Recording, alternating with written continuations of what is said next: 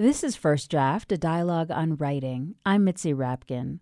First Draft highlights the voices of writers as they discuss their work, their craft, and the literary arts. First Draft is now in its 7th year and recently lost its funding. So I'm turning to you, my listeners, and asking for your support to keep this podcast going.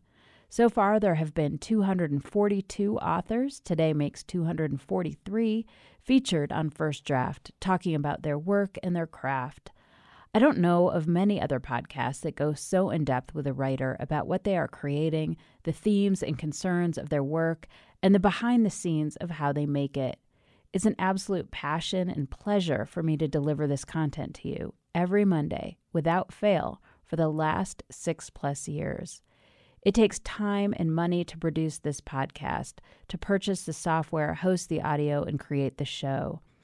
At patreon.com/firstdraftwriters, you can provide much-needed support for the show that makes a difference in keeping it on the air.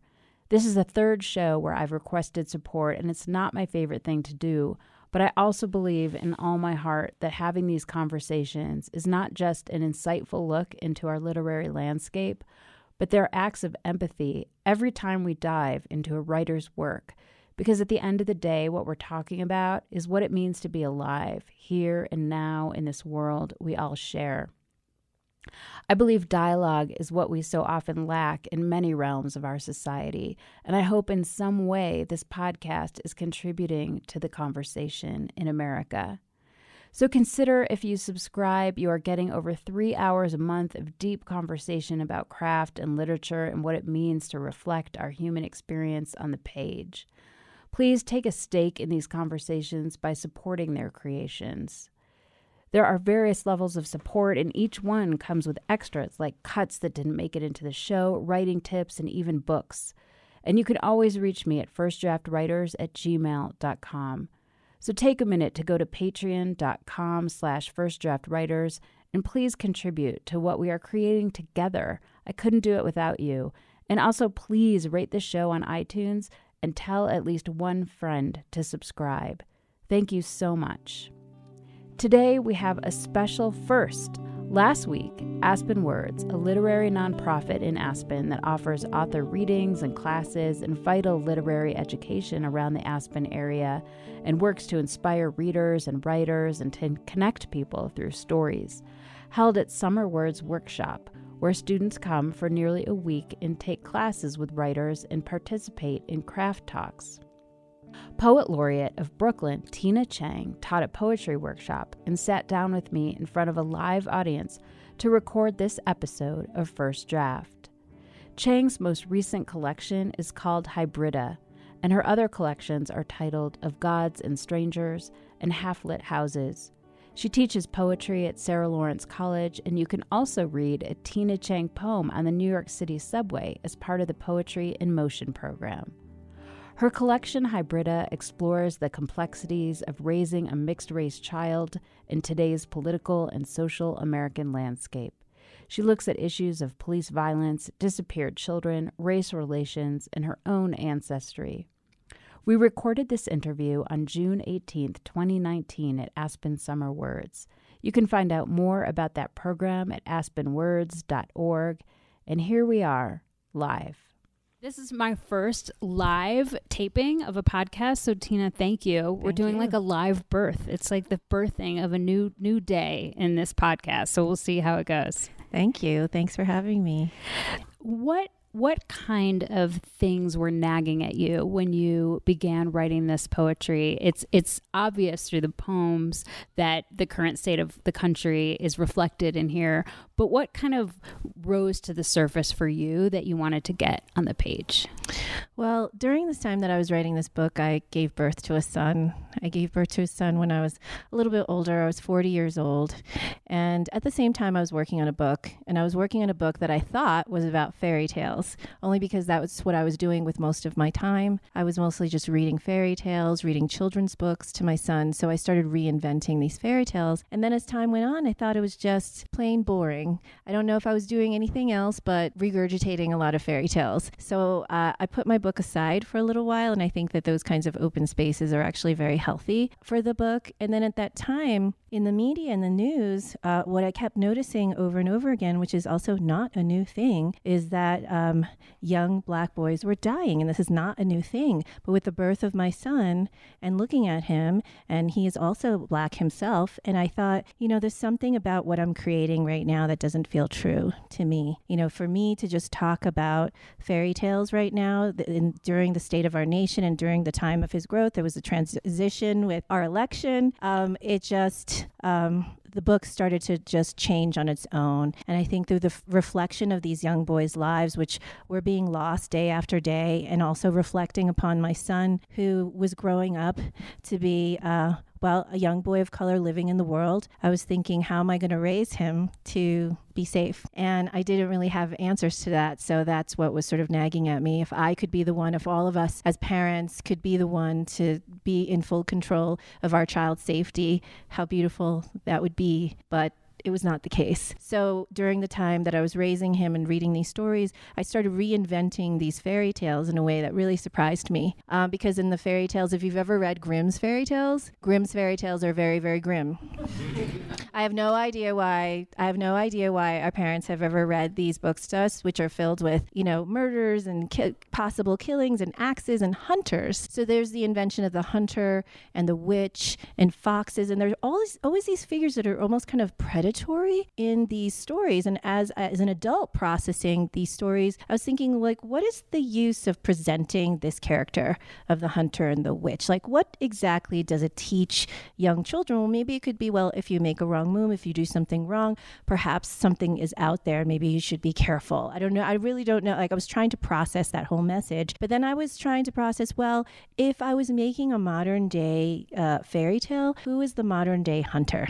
And then I kind of went back to the relationship between Michael Brown, between Eric Garner and the police officers, and kind of going through every single detail of how it is that they passed away, how it is that they died, and what could have happened to prevent it. And then at the same time, of course, I was raising my son and trying to kind of negotiate the relationship of the mind, of the imagination, and then what was actually happening before me. Because what was actually happening before me is that I was making him breakfast. He was going off to school. He was still safe. But in my imagination, there was kind of this fury of what could possibly ever happen to him. And so those were the things that were really pushing at me. But some of the things that we've gotten to at Aspen Summer Words, the class that we're teaching here, we had such a beautiful class today, which I think was ultimately filled with a lot of understanding. But a lot of the things that we also touched upon in class were things that I was really actively thinking about in writing this book, was themes of, the topic of appropriation. And so that was really needling me a lot. I wanted to try to write from the state of being a mother without appropriating the life of this little boy.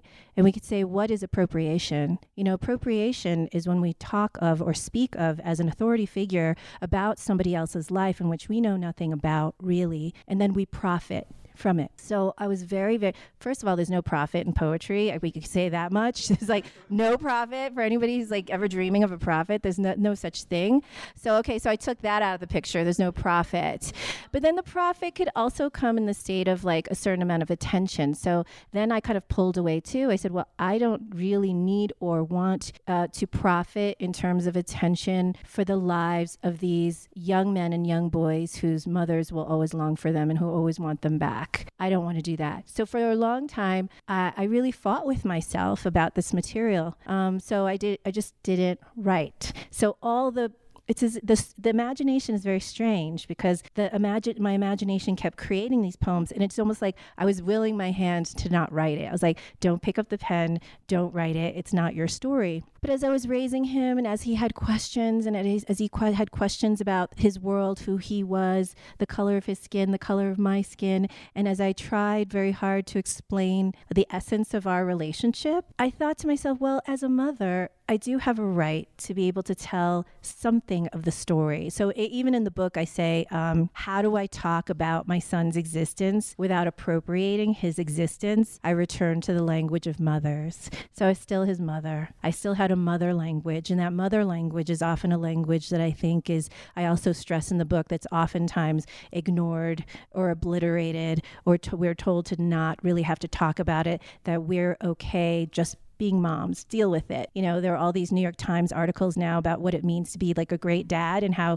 we give dads like all of these allowances, like you're out with a baby Bjorn, you're fine, you know, you're doing great. And the mothers are making all the appointments and doing all the work. And yet there is no official language surrounding the stresses and the work and the fears it is that they have. So I think in the book, that was what was encouraging me, is I wanted to create a validity of mother language. So how do you take those feelings and then put it into poems, different forms of poems, different voices of poems, and go from kind of so much to something that's pretty compressed? Mm-hmm. Well, I mean, I think that's why the book is called Hybrida, because hybrida means the combination of many things. And I think that you're right to note that there was so much swirling in my imagination and so many emotions that I felt that I was trying to suppress, and so many emotions that were also rising to the surface with very furious energy. So the only thing that I could do to try to gather all of that within a book was move toward hybrid form. So in my class here, we've been talking about some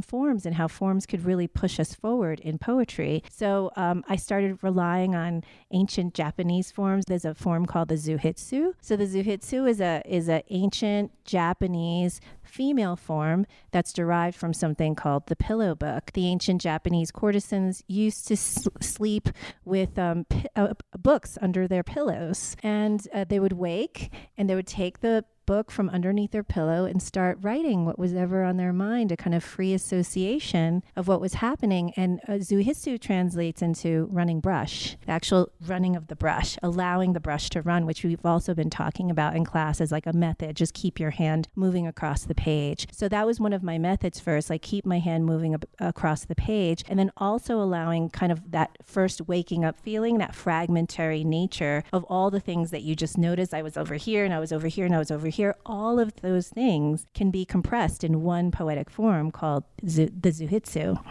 Also, other forms that I was practicing were ekphrastic poems, where I sometimes didn't even know what it is that I wanted to say. So I utilized images, I utilized paintings. I contacted certain artists who I was interested in, like Kehinde Wiley and Kara Walker, and I tried to explain who is this crazy woman coming at them, you know, saying like, I'm an Asian woman, and I feel I'm trying to tell this story. And the story is somehow being told through some of your paintings. Do you believe me? Do you want to work with me? Is it okay if I utilize your work? Do you think it's a worthy story? And I think that just all of these visual artists wanting to work with me and saying, yes, I really do believe in your story. Yes, I think you have something valid to say. That was another kind of form that kind of pushed me forward. So time and time again, it was poetic forms, whether it be the Zuhitsu or the ekphrastic poem, or there's another ancient form, a Persian form called the ghazal, that pushed me forward too. So it almost gave me like the proper vessels to be able to kind of place all of my work. Yeah, it's interesting that you kind of went to the form first to then contain. It's like you were lassoing all these thoughts into a certain kind of corral. Yeah. So it could work for you. One thing I noticed in your work, and you're talking about appropriation, is that here's some lines from your first poem. It's called He Pronoun. And you wrote, and some claim he is journalism, media around me, so much light filtered through, so much video of him. And you're introducing us to the concept of the sun, but I feel like you're also talking about the Black man in America and the racism and the violence. And how do you walk the line between what you're talking about, like your intimate feelings, and the universal? Yeah, I mean, I think some of the things that I'm also talking about in the lines that you just read is not just the Black male body, but I was also talking about media perceptions too. And I felt like, wow, you know, all of these, what what the journalists were choosing as like picking and choosing and basically curating the story wasn't always the true story, because the true story, the story that they were trying to curate was sort of like the Black man as criminal. And I really felt very resistant to that. So when I'm saying a line like that, like so much media of him, I'm like, wow, there's so much media of young Black men being presented to me. And here I am with my boy. I'm like nursing him. I'm taking him out to the park. These images were just always compressed together. And to be honest with you, I didn't know if my story was universal. You know, I really had to be honest with you. Like, I didn't know if my story was universal at all. And I think that's the way that all writers sort of move through the world. Like, I'm going to write my story. I have no idea if anybody else is going to listen to it, but I'm going to put myself out there because I kind of felt, especially also as a mixed race family, I didn't know if my story was going to be palatable to anybody. So I was almost kind of writing in the dark, where I thought, hey, you know, I want to say something. I want to say something about boys. I want to say something about raising boys in America. And I hope that it reflects with everything that we're trying to express right now about where we are standing right now in our American culture. This, we were talking about it, this idea of walls. Why are we building walls? Why we're embedded in fear? Why do we then feel okay when we're separating ourselves between one and another? And I think those were the sort of universal thoughts that I was thinking about, you know, that what I'm talking about, even in these first few lines, are things that hopefully everybody should be thinking about. You know, it was all the things that we were talking about today in our class, as if we're not talking about this as Black people, as white people, as Asian Americans, what are we doing? You know, so I think that I was hoping, like, as I was writing through this kind of darkness, not really knowing like how I was going to come out on the other side, I was really kind of just writing in a fury, hoping, okay, maybe one person will read it. I'm hoping like one person maybe will connect with it. And that's not actually what happened at all, because with the publication of this book and bringing it to many different communities, I realized that there were actually a lot of mixed race communities who didn't ever really feel like they had a language, like an official language, and it's still a language that's being developed. Because if we even think about the case of the Lovings, in the case of the Lovings, you know, I mean, this happened in the 1950s, where just the idea of being able to marry someone of another race, it was deemed appropriate and okay and legal, you know, in the 1950s. So if you can think about our language for this in the United States, not around the world, in the United States, is relatively new, you know, because if you're moving toward like Haitian culture, I mean, that has been mixed race for so long. But here in the US, we're still trying to find our footing of how to engage in it. Even today, like as a demonstration in our class, like how do we engage as a white community, a Black community, Asian American community? How do we talk about race? There are those who say, well, maybe the best thing to do is like keep silent. Maybe the best thing to do is listen. And then there are others like, well, you know, I mean, I think the case that was brought up today was like, you know, a person who is white writing in the voice of a Black male. And I think it was very moving for all of us to talk about, well, that's maybe not, that might not be the right perspective. Like maybe that you should choose a different perspective, and why. And I think that all of us just talking about the why, a white person should not be speaking from the voice in like a poem or a fictional story, why they shouldn't be speaking in the voice of a Black man. That conversation was important to have in our class. But what it made me realize is that that kind of conversation needs to be happening everywhere. And what is it about us as a human race that we're not having those conversations more often? You know, is it that we don't want to offend? Is it that we feel like we're stepping over certain boundaries that we shouldn't be stepping on? Is it that we feel that we will move from friendship to being enemies because we express these things? So all of these were sort of whirling around my mind. So it's kind of compressed just in those few lines that you're talking about. And I guess my hope it was going to be universal, but I wasn't banking on it. Yeah, I mean, I think that one of the things that this collection straddles that's really amazing is kind of the darkness of what we're facing right now as a society, and some of that violence and that hate, but also almost the impossibility of the fact that we're here, that all the conditions that happen to make us who we are today is so miraculous. And I got that really out of your poem, Revolutionary Kiss, which is a poem where you're kind of digging into the you and your partner's ancestry, that you envision like one person born in Haiti and one person born over in China eventually meeting in America and marrying and having a baby, and the DNA and the trauma and the history and the miracle of that moment. Mm-hmm. Yeah, Revolutionary Kiss was a result of just somebody giving me an assignment. The poet Brian Turner had an anthology called The Kiss. And it was a beautiful idea for an anthology. He said, wow, there's so much hatred in the world right now. There's so much speech around hatred, hate speech. He's like, I'd like to make an anthology that talks about love, and the way I'm going to center it and the way that I'm going to anchor it is to talk about the kiss. And so he said, do you think that you can write about a kiss? I said, no, I can't. No, I can't do that. And he said, why not? I said, because it would just wind up being really sentimental. And, so if you think about the kiss for a second, just think about it. Like, there are so many different kinds of kisses. There's like the first kiss. In his case, he wrote this very touching story about a goodbye kiss because his wife was ill and he was kissing her for the very last time.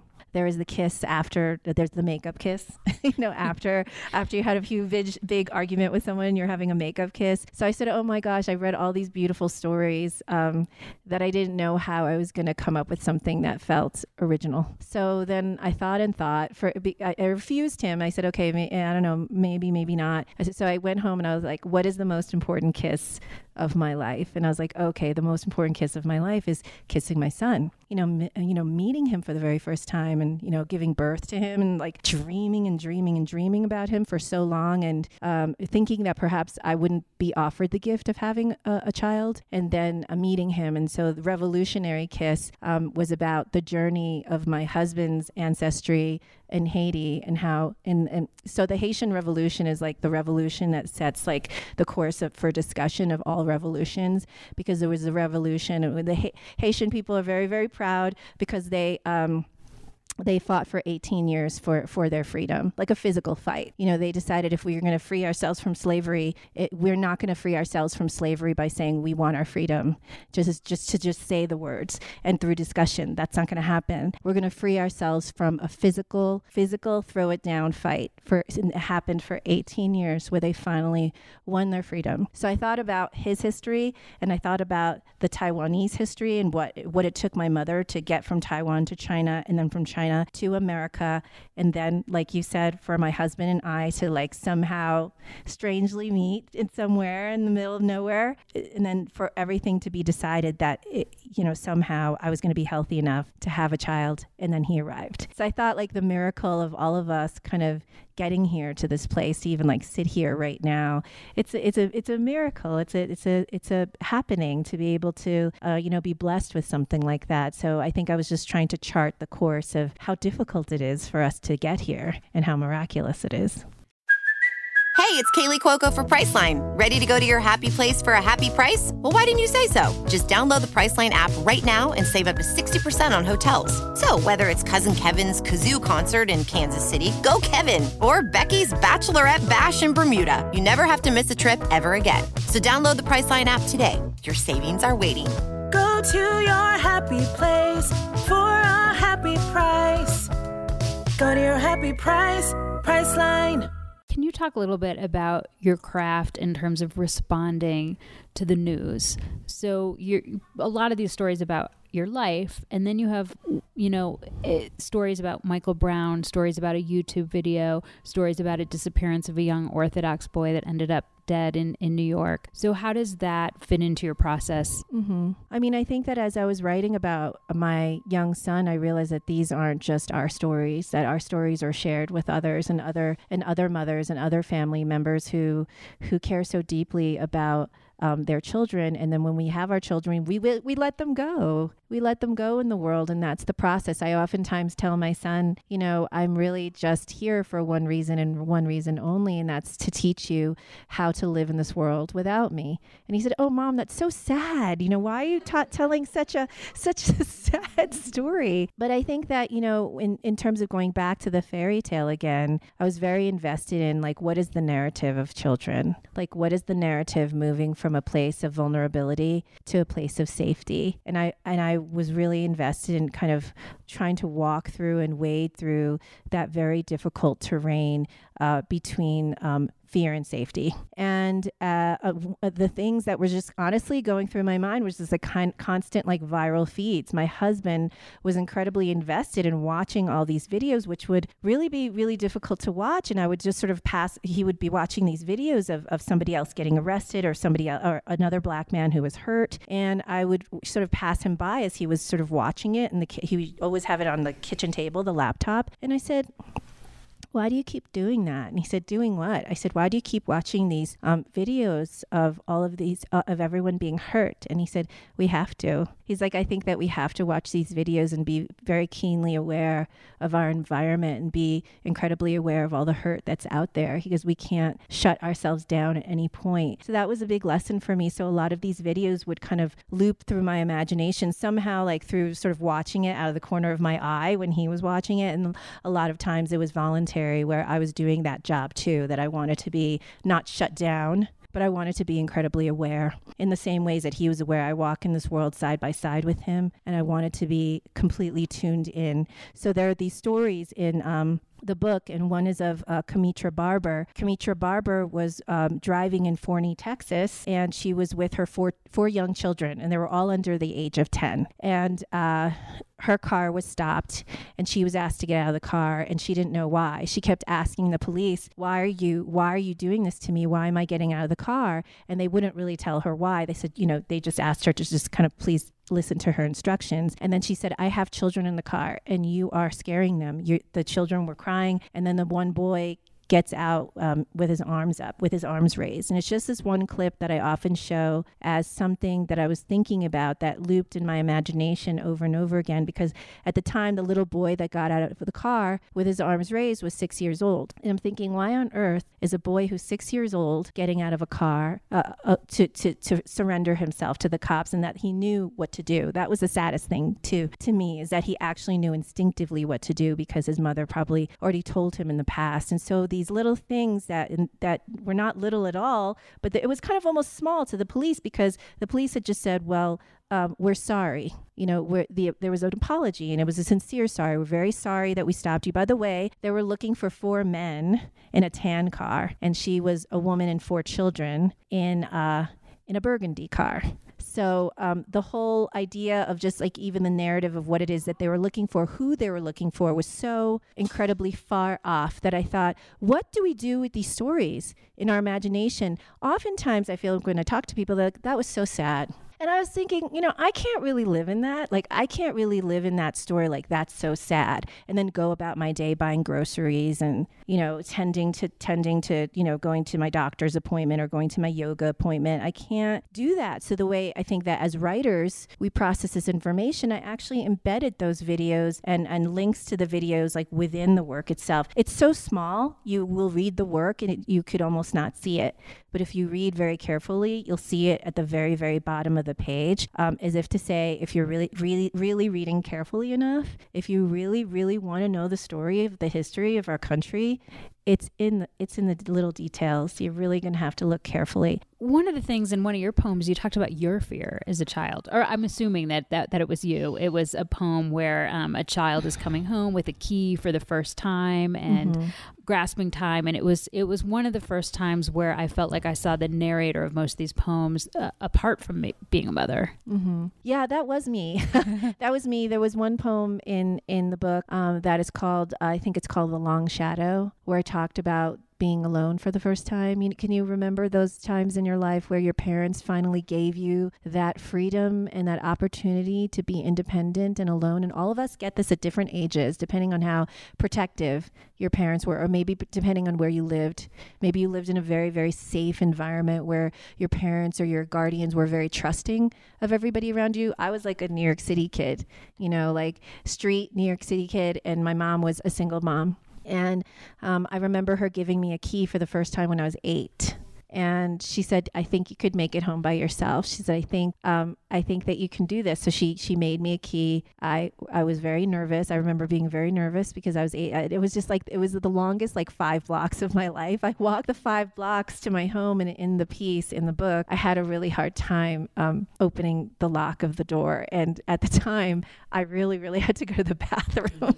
So, I mean, it was just like it wasn't like the way it's presented in the book. It's not a comedy at all, because I was so embarrassed because, my stockings were wet. Like I went into the house feeling so ashamed that my first opportunity to be an independent person, I just ruined it. And so I took off the stockings and I put them way down deep in the trash can underneath all these coffee cups and underneath all the trash, because I didn't want my mother to know that I had failed in this first opportunity that she gave me to be on my own and be free. I wanted her to think that I was successful at it. And this is a child's imagination, right? Because if I actually wound up telling my mom, oh gosh, all of this happened, she would have forgiven me, or she wouldn't have even thought it was a big deal at all. But in the mind of the child, everything is so magnified. These little things of like, oh, I was expected to do this, but it went all wrong.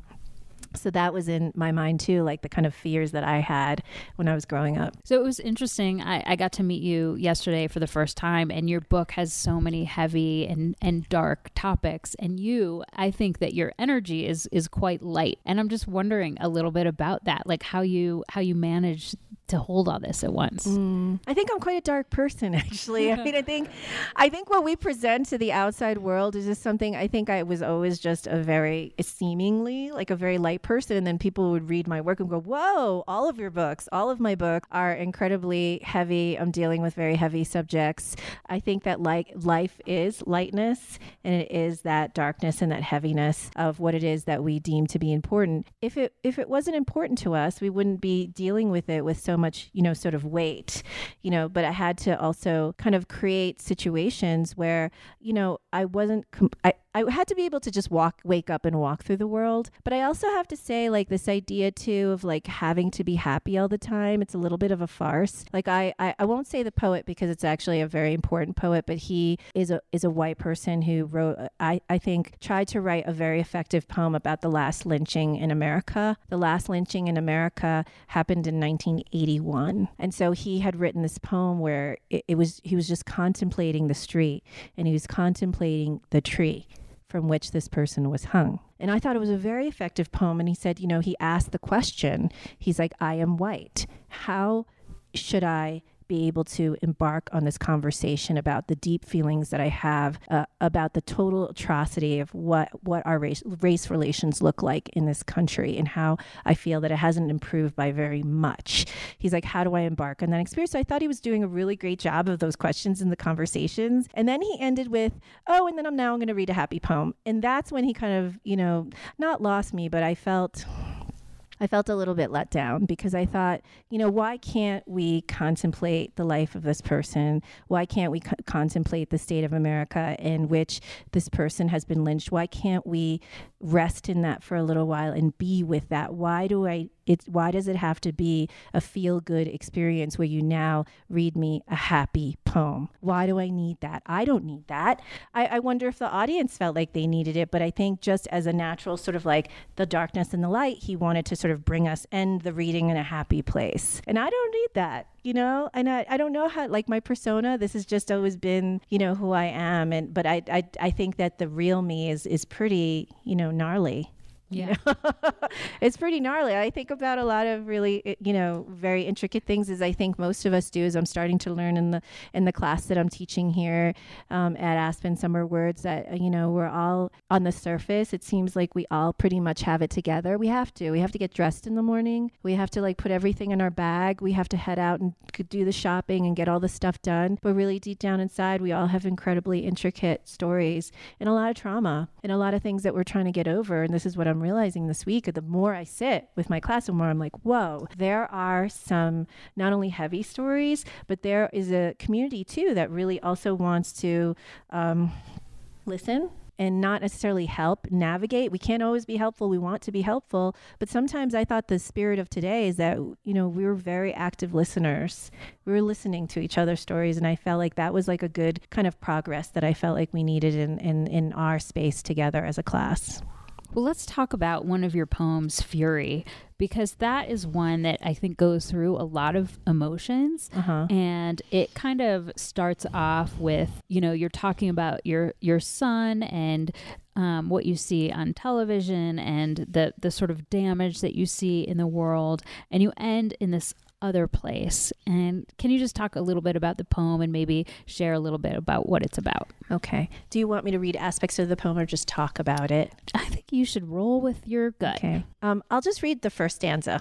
Okay. So that way we know what we're talking about. And you should know that this was written after the Michael Brown and then the Eric Garner verdicts, which were, I remember, very, very close to each other. So I was feeling this, fury. My son rubs his skin and names it brown, his expression gleeful as I wipe a damp cloth over his face this morning. Last night, there were reports that panthers were charging through the streets. I watch from my seat in front of the television, a safe vista. I see the savannah. Sometimes, though, my son wakes to a kind of nightmare. He envisions words on the wall and cannot shake them. He tries to scratch them away or runs out of the room, but the words follow him. None of it makes any sense, but it's the ghost of his fear that I fear. And then I'll just skip down to the very bottom of that page. I know the world will find him and tell him the history of his skin. Harm will come searching for him and pour into him its scorching mercury, its nails, its bitter breath against his boyhood skin, still smelling of milk and wonder. So that's not the end of the poem because it goes through a whole trajectory basically of me being completely pissed off and, why was I angry? Why was I furious? I mean, I think especially in Eric Garner's case, I felt like we had on video like the moment that he died and how he died. And I felt like that was not proof enough to find some form of redemption, some sort of what we deem to be justice in the world. So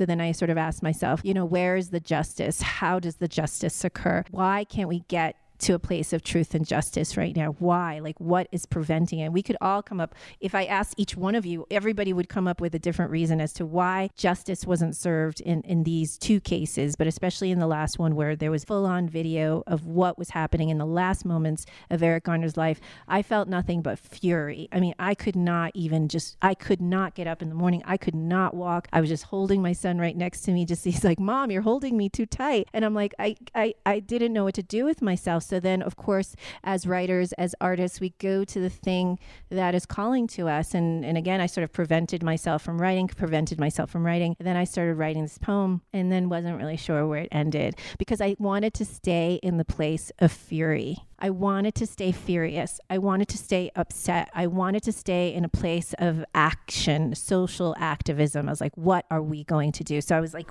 angry. And then the more that I wrote the poem, the more the poem actually ends on the words love. Will you read the very end? Oh, okay.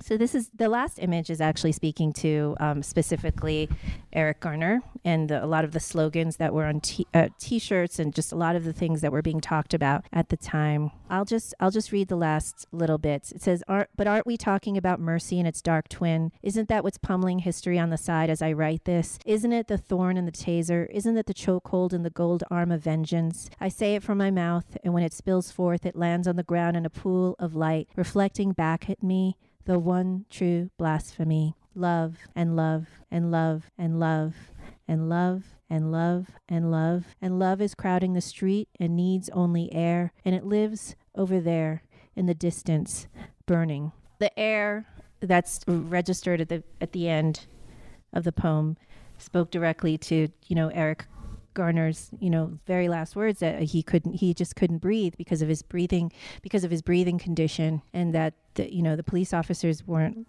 listening. We all know the story, but the police officers weren't actively listening to him, that he couldn't breathe. And so this idea of air kind of like populates the end of the poem. By the way, I kind of cut off the loves. There's so many more loves. Like there's just like love. And because I felt like I needed to say that love is at the very center, should be at the very center of what it is that we do with everything. Even in today's class, somebody had told me that one of my students said, in order to not be angry about some of the things that were being written today in class of a white person writing in a black person's voice, like we have to come from a place of love. Somebody expressed that to me about one of my students. And, I thought that was a very good lesson for me to sort of contemplate and think about.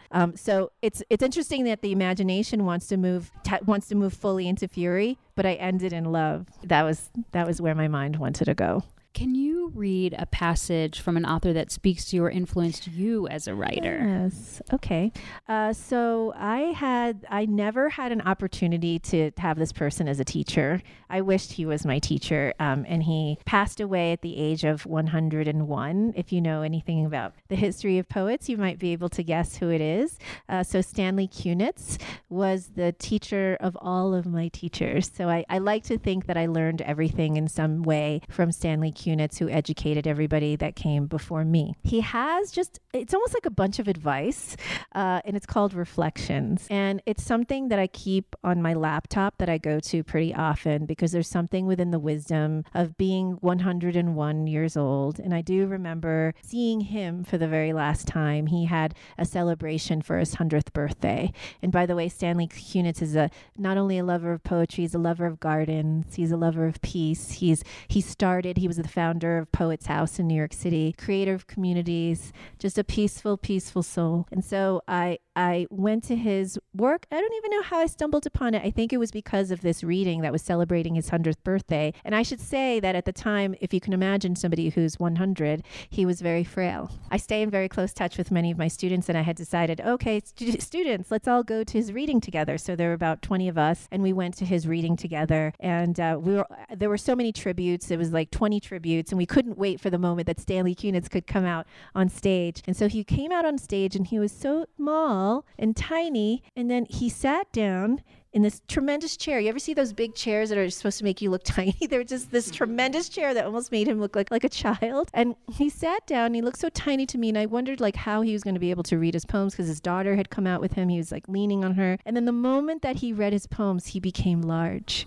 He was larger than a room. He was larger than anybody who had spoken before him. So he's like, that man, I want to learn from him. So these are some of his reflections that I hope in some words here and there that you can gain something from what he says. Years ago, I came to the realization that the most poignant of all lyric tension stems from the awareness that we are living and dying at once. To embrace such knowledge and yet to remain compassionate and whole, that is the consummation of the endeavor of art. At the core of one's existence is a pool of energy that has nothing to do with personal identity, but that falls away from self, blends into the natural universe. Man has only a bit part to play in the whole marvelous show of creation.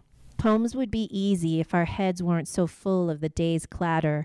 The task is to get through to the other side where we can hear the deep rhythms that connect us with the stars and the tides. I keep trying to improve my control over language so that I won't have to tell lies, and I keep reading the masters because they infect me with human possibility. And then he talks about his age, which is a very short passage. At my age, after you're done, or ruefully think you're done with the nagging anxieties and complications of your youth, what is there left for you to confront but the great simplicities?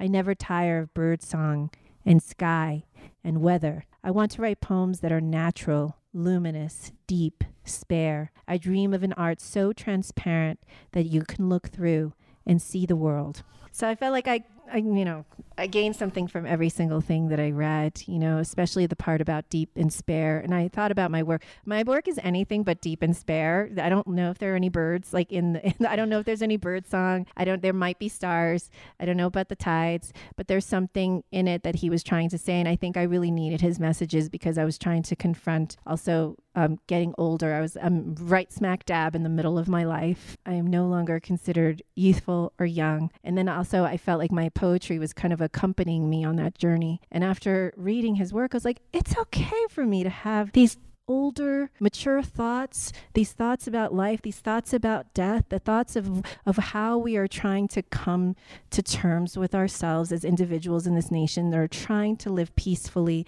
with one another. It's okay for me to reflect and be older and embrace everything about being older as beautiful instead of something that's decaying or something that's collapsing. It's something that's growing. It's something that's blooming. It's something that's larger. And I felt like everything that he was telling me was supporting that thought.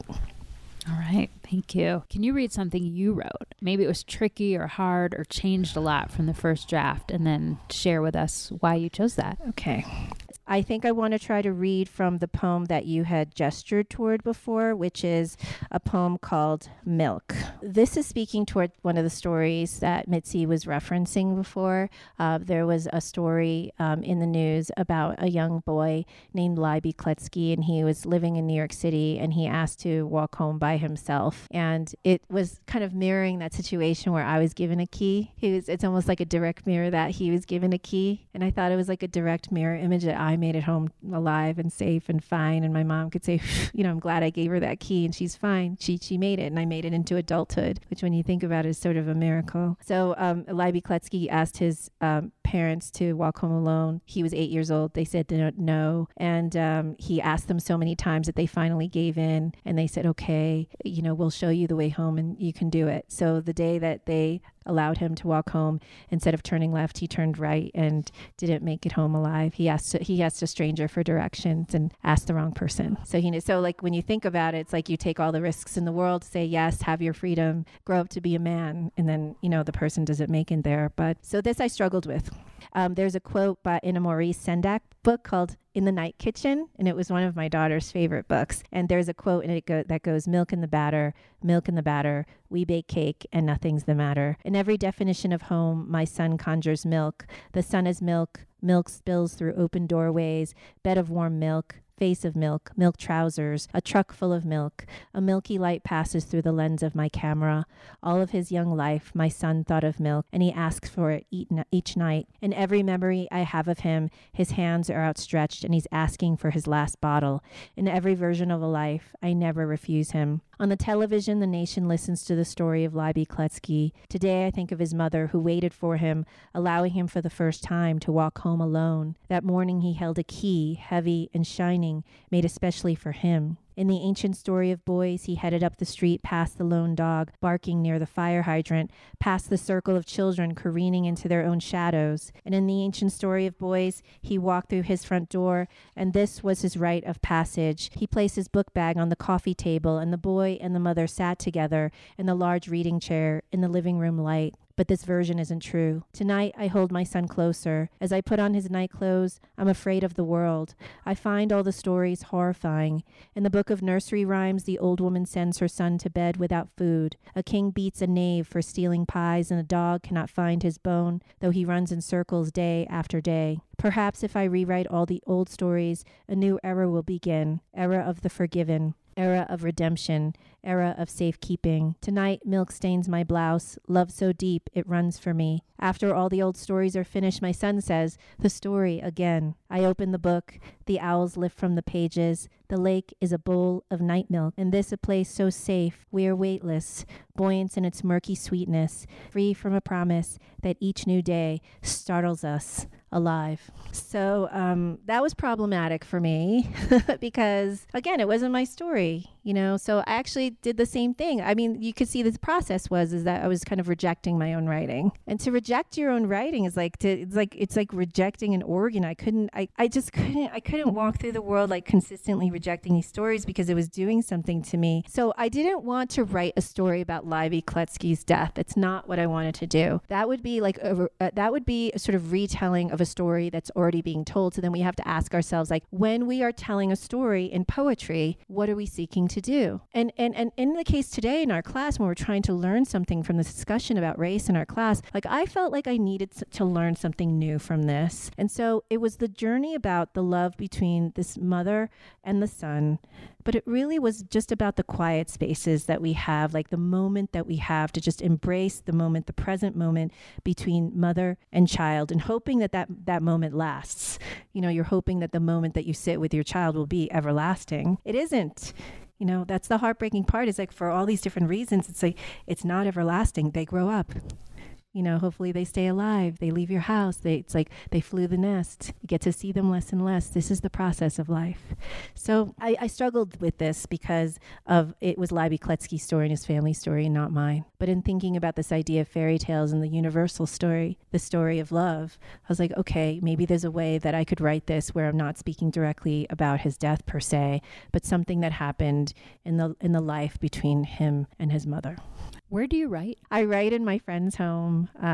We have been talking here about like the kind of sacred spaces that we make to make work. And our goal here has been, if you don't have a sacred space at home, you need to make one. If you're writing in your bed, that's not a sacred space because that's where you sleep. If your desk is all filled with clutter, you need to clear it out. If you're sharing it with somebody else and that person's like your husband or your wife and you have bills all over it, that's not good either. So I had that where I had given away everything. I'd given away everything to my children. I'd given my space. I'd given away my desk. I had nothing left. I had to be creative because I could feel my creative self calling. So I said to my friend, I noticed that during the day you are not at your home. It was a big ask. I said, could I use your home to write? I said, I'm really struggling right now and I need help. And I'm working on a book, but I don't think I'll ever get there if I don't have a desk. I was like, I need one. And so she was such a kind friend, a loving friend. And we had known each other for so long since our youth. She said yes. And I've been working out of her home for 6 years. I dropped my children off at school. I cross the street and there's her home.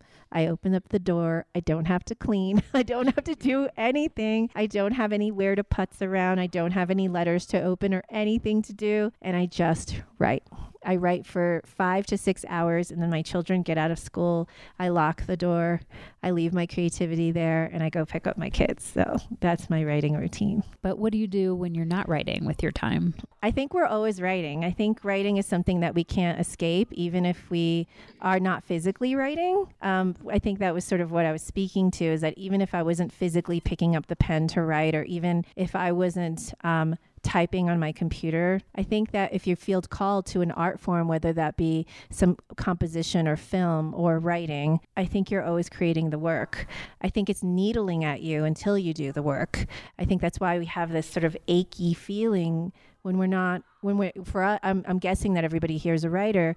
When we're not writing, it feels painful. It feels painful not to write because something within us is telling us, do this thing that you're meant to do. So I don't know if I ever really fully escape it. Who do you show your work to first to get feedback? I show the poet Tracy K. Smith, who just finished her 2 terms as the Poet Laureate of the United States. We started off as young writers together in a poetry workshop. I really believe that when you find your friends, it's also love at first sight. They utilize this idea like love at first sight for like a love or a lover or a husband or a wife. It was love at first sight with Tracy and I, where I saw her, I recognized her spirit, she recognized mine, and I thought, I'm never going to let this person go. And since those early days of being in a classroom environment together, traveling through these 25 years together of being poets and seeing all the ups and downs of being writers together, she's still my very first reader, even now. How have you dealt with rejection? Okay, so I just want to say that I deal with rejection in a very clean way. I basically look at it, I note what has happened, and I throw it out. So I'm not of the mind that we should hold on to our rejection, save it, put it in a notebook. There's some people who say, I could wallpaper, my room with rejections. Why? Why would you want to remind yourself of all of that? I don't know if I ever really saw rejections as failures, because today we also talked about this idea of like failure and what it is. I just saw it as like, so it wasn't somebody's cup of tea. Like for that particular day, they could have gotten off, gotten out of bed on the wrong side of the bed. They could have just not been in a good mood, or they could have just plain not liked my poem for their own reasons. So I think from a very young age, I was very pragmatic about it. I would like develop folders, send out my work, and the minute that I got them back, I would look at it, I would shrug, okay, and then just throw it in the garbage. I would note like what the person said. And it's very, very important though that not all rejections are created equal. It's very, very important to know that, because a rejection where it's a form rejection, where they just write, where it's the same one generated to many people, those are the ones that I really didn't like care for it. I just threw them out and I noted like which poems are rejected. Then there's the nice rejection, the really lovely rejection, the hopeful rejection, which is that an editor actually took the time and said, you know what, not these particular poems or not this particular piece, but please send me more in the future. That is a glorious rejection because that means that they were truly, truly interested in your work, and you really should send again. They really, really mean it because they wouldn't even bother picking up their pen to write that if they didn't mean it. So oftentimes I would remember that and I would take the rejection to heart and I would note it and then I would resend to that editor again, and almost always it would be published. But I also have to say that there is some value in being rejected.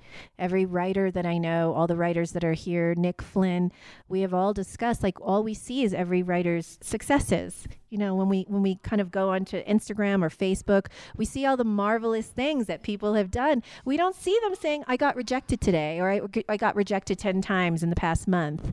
We only see all the wonderful things that they do. So everybody who is successful or published or a person or a writer of note, they themselves have gone through so much rejection, but they were just able to build themselves back up pretty quickly. And what is your favorite word? Okay, so my favorite word is Roman, which is my son's name. If we think about how long and hard we think about this idea of naming someone, you know, I thought about it for a really long time. And at first his name was going to be Mateo. And then my husband was all on board. He's like, Mateo's a good name. It's a good name. And then he came up to me like a few days before I was around the time I was going to give birth. He said, you know, we can't name this boy Mateo because I really had a falling out with someone named Mateo. So it's really giving me some bad vibes, some bad energy. So then I was like, you can't announce this like a few days before the birth. It's cruel. So then I was watching a movie and I thought the best way to look for a child's name was to watch the movie credits. So I saw the name Roman, not Roman Polanski. Not Roman Polanski. It was like somebody like a grip or somebody who's like working on the lighting or something. And I said, Roman, that is a strong name. I got the advice from a professor of mine. He's like, if you're going to give birth to a child, give them a rock star, sexy name. It'll just make their life easier. And so I thought, this is a good name. Roman, and I even mentioned in the book, like I say the word Roman over again to say Roman. You know, this sounds like a masterful name, like Roman, this word will keep him safe. Roman, there's a circle of fire around him. Nothing could touch him. Nothing could touch this boy because he's named Roman, Emperor, King of Kings, you know. So I thought if I gave him that name, like every time I say it, it's like calling out to him, scolding him, Roman, you know, that I love saying the word, you know, because it's calling him to me. Awesome. Thank you so much for sharing all of this. It's been such an honor. So when we were testing out the microphones, I asked Tina if she ever had done karaoke. Stupid question, I guess, because you owned a karaoke machine. So Tracy K. Smith and I, when we were in our youth, we had decided just out of the blue that we really liked to sing and we liked karaoke. So we together pitched in, because we didn't have enough funding back then. So we pitched in for a karaoke machine. So we invite all the neighborhood poets and writers to our home for karaoke and drinks, and until all hours of the night would sing. But then we realized that we had a karaoke problem when everybody left and when nobody wanted to come over anymore, and we were just singing to each other. So we had to have mercy on each other, and we actually donated the karaoke machine to a local bar around the corner because we couldn't make each other suffer anymore. So are you going to ask the audience if they know the song? So her favorite song to karaoke is Bohemian Rhapsody. Does anybody know the song? We'll start with just the beginning, and then we'll fade out on the podcast. So I can't sing it already. Okay. Right. Could you help me if you know this? Who knows the song? Raise your hand. Come on, you know. Okay. There's one guy in the background who knows the song, and everybody else is being shy about it. All right. Oh, sing it with me. I have the worst voice. You'll see. Okay, ready? Are you going to play it? I just have the words. Okay. I think I know the words without looking. And then if I mess up, we'll just mess up together, right? Okay. And then you're going to help us, whoever knows the song, especially the guy in the back. Okay, we're going to sing it together? Okay, yep. Okay, ready? Go. Go. Is this the real life? Is this just fantasy? Caught in a landslide, no escape from reality. Open your eyes, look up to the skies and see. I'm just a poor boy, I need no sympathy, because I'm easy come, easy go, little high, little low. Anywhere the wind blows doesn't really matter to me. You've been listening to First Draft, a dialogue on writing, recorded live at Aspen Summer Words, a program of the Aspen Words nonprofit. You can find out more about Summer Words and other Aspen Words programs at aspenwords.org. My guest today was Tina Chang, Poet Laureate of Brooklyn and author of Hybrida. You can follow First Draft on Facebook. Just look for First Draft Radio Show and click like, and on Twitter at First Draft ADOW. You can email me at firstdraftwriters@gmail.com. The theme music for First Draft was produced and performed by Murph Mahaffey. Please take a moment to support First Draft and contribute to keeping the program alive at patreon.com/firstdraftwriters. There are plenty of extras for becoming a member, and your donations help to keep the dialogue going. And please rate the show on iTunes and invite a friend to listen. Thanks so much for tuning in. I'm Mitzi Rapkin.